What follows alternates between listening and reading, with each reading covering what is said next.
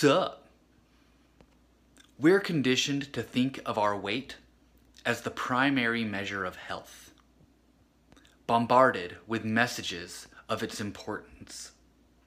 Magazine covers, social media ads, countless books and programs, all suggesting that we should see some number on the scale, that once we reach it, we'll be happy, confident, or successful.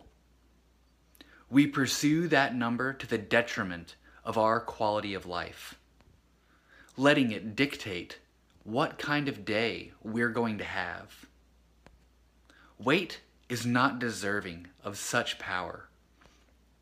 Your weight tells you one thing: your gravitational relationship to Earth. It doesn't report how much you're loved. It doesn't quantify your value as a human being. It doesn't measure how much you've given to the world. Your weight does not define you.